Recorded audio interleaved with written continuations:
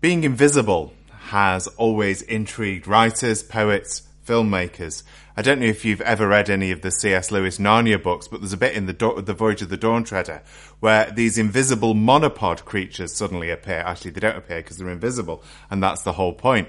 Or whether you've read The Hobbit and you get the invisibility in there, or whether you're very cultured and have read Plato, and he talks about invisibility as well. Because invisibility is interesting, isn't it? The thought of what would we do if we couldn't be seen. Now, I hate to burst the bubble this morning, but invisibility in that kind of way is just in the imagination. But actually, when we think about life, a lot of life is spent being invisible. We do things, we think things that nobody else sees, that nobody else knows about, that nobody else will ever find out about. Now, Jesus was an expert storyteller. He was great at getting people to use their imaginations, to think about things and to reflect on the things of life. He could tell stories that would get his audiences, if you like, on the edge of their seat. He knew the culture that people lived in. He knew the things to say that would get people really listening. And one of the best known of all his stories is the one of the Good Samaritan. It's the one we've heard read this morning. And it's one of the few parables that probably still resonates in our wider culture today. We know of the organisation, the Samaritans, who do such amazing work with mental health. And they are named after the Good Samaritan in this story. But it's a story that Jesus tells in a response actually to a technical question from an expert in the law of Moses about the definition of who is my neighbour. What does Jesus say about who is my neighbour? If you joined us last week, we were looking at how the call of the gospel is one of compassion to all people, about how it's about the needs of the whole person, how God comes and reaches us in Christ as we are. But the question here is about who is the neighbour. And the man is looking for some wriggle room. The expert in the law is looking to sort of put boundaries around who the neighbour is. He knows God's heart. He's already told Jesus what God's heart is, to love the Lord your God with all your soul, all your mind, all your strength, and to love your neighbour as yourself. And yet still, he wants to put boundaries around it, because, sometimes boundaries around things, if we know we've got to do this, but not this, it can actually make life a little easier. And this is what the teacher of the law is after. If God doesn't need me to love these people, then actually I can just get on and treat these people as my neighbour. And so the story unfolds. And it all takes place on the road downhill from Jerusalem to Jericho. It was a steep road. It was a rocky road. It went down about 3,000 feet. It was an ancient dirt track. And it was one of those places where quite often robbers would sort of get to people in the middle of the desert and they would attack them. And it was dangerous right the way through to the 19th century, where even up to that point, if you wanted to travel from Jerusalem to Jericho, you better take a bodyguard with you. But it was also quite a busy road at times, because people, particularly priests and Levites and others serving in the temple, would be working in Jerusalem in the temple, but then would go home to Jericho where they lived, because Jericho was quite a nice place to live. It was surrounded by vineyards and date farms. It was a warm place in the winter, and it was just away from the bustle of Jerusalem. And so on this occasion, in Jesus' story, a man has tried to make this journey, but he's been fallen upon by robbers who have beaten him up and left him as for dead in the gutter. And so the familiar story continues. Two temple officials walk past, a priest and a Levite, both of them ignoring the man. Now, there may be reasons for this. There may be reasons about sort of ritual purity and not touching a dead body. Because if they'd touched a dead body, they may have had to go back to Jerusalem and perform all kinds of washing rituals to make sure they were ceremonially clean. It's easy for us, looking at it with our Western eyes, to point the fingers at these two men and to say, what actually were they doing? Why were they behaving like this? Why were they neglecting the word of God that calls us to love people? Well, they were concerned about temple life. They were concerned about purity. They were concerned about their own well-being. But in doing that, what they'd done is they'd actually forgotten the greatest commandment that Jesus had just reminded them of. But that's relatively easy to do, isn't it? It's relatively easy to do. We can get so concerned with our life in our church families. We can get so concerned with our own spiritual nourishment and well-being that we actually forget that we're called to be the hospital for the broken. As Christians, we're called to be the proclaimers of the rescue. As churches, we're called to be places of good news and hope, not places that point fingers at other people. So the broken and wounded man, well, he will be cared for, he will be brought back to health. But the first thing that has to happen is he has to be rescued. If we, as Christians today, if you're a follower of Jesus today, if we're in the business of gospel ministry, if we're in the business of proclaiming Jesus who died for us, who died for our sin and rose again so that we can be part of the new creation, getting involved with the brokenness of the world is not some kind of add-on to what it means to be a Christian. It's not the calling of the few. It's not the vocation of just one or two people. But it's what every disciple of Jesus is called to be involved with.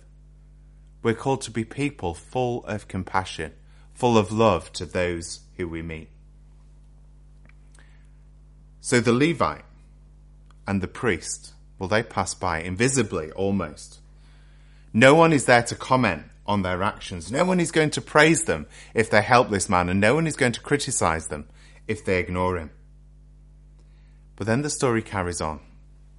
And here is where we find a twist. Had Jesus brought in a third person at this point, it was a standard, if you like, everyday Jewish person, a fellow countryman of the man who'd been set upon, then this story would have panned out quite differently. It would be about how everyday people are better than the religious elite in the temple, and Jesus' hearers would have probably quite liked that. But actually Jesus goes much further than that. He goes in quite a different direction.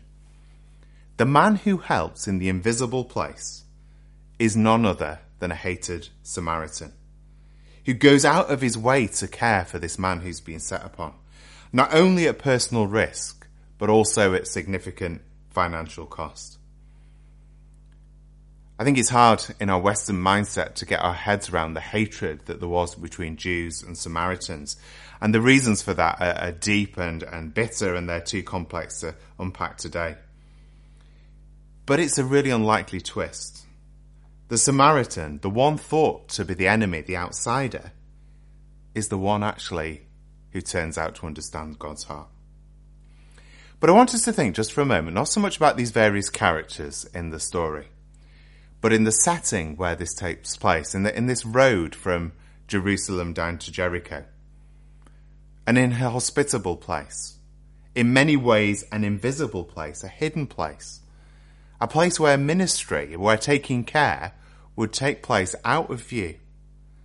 The Samaritan who cares for the man would not receive praise, and he would not receive criticism if he didn't do anything. But notice it's a Samaritan, the one who in this hidden place, not the religious people, who gets God's heart just right. He gives freely to help this man. He gives 2 days' labourer's wages to an innkeeper, and innkeepers were not known for being honest.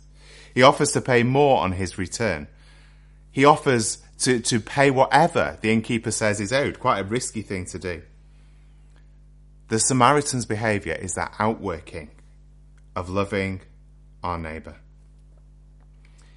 You see, how we are when nobody is watching reveals a lot about who we are.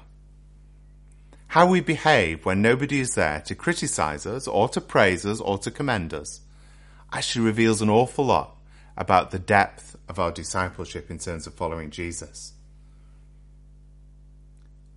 To love somebody, it's not about having fluffy feelings about them. It's not just being emotionally or romantically drawn to somebody. But it's quite simply, in biblical terms, to love somebody, to see somebody with the eyes of God himself. To treat others as God treats us. The love of God, the overwhelming love of God that comes to us in his self-giving of Jesus, his son. The love of God that is poured out for us at Calvary. So we too are called to pour out that same kind of love to other people. A love that, as Paul says in Romans 5 verse 8, while we were sinners, Christ died for us. See, the Samaritan in the story, he doesn't know this man, and yet he cares for him. He doesn't know this man, and yet he gives to him. He doesn't know this man, and yet he demonstrates the love of God through the care that he gives.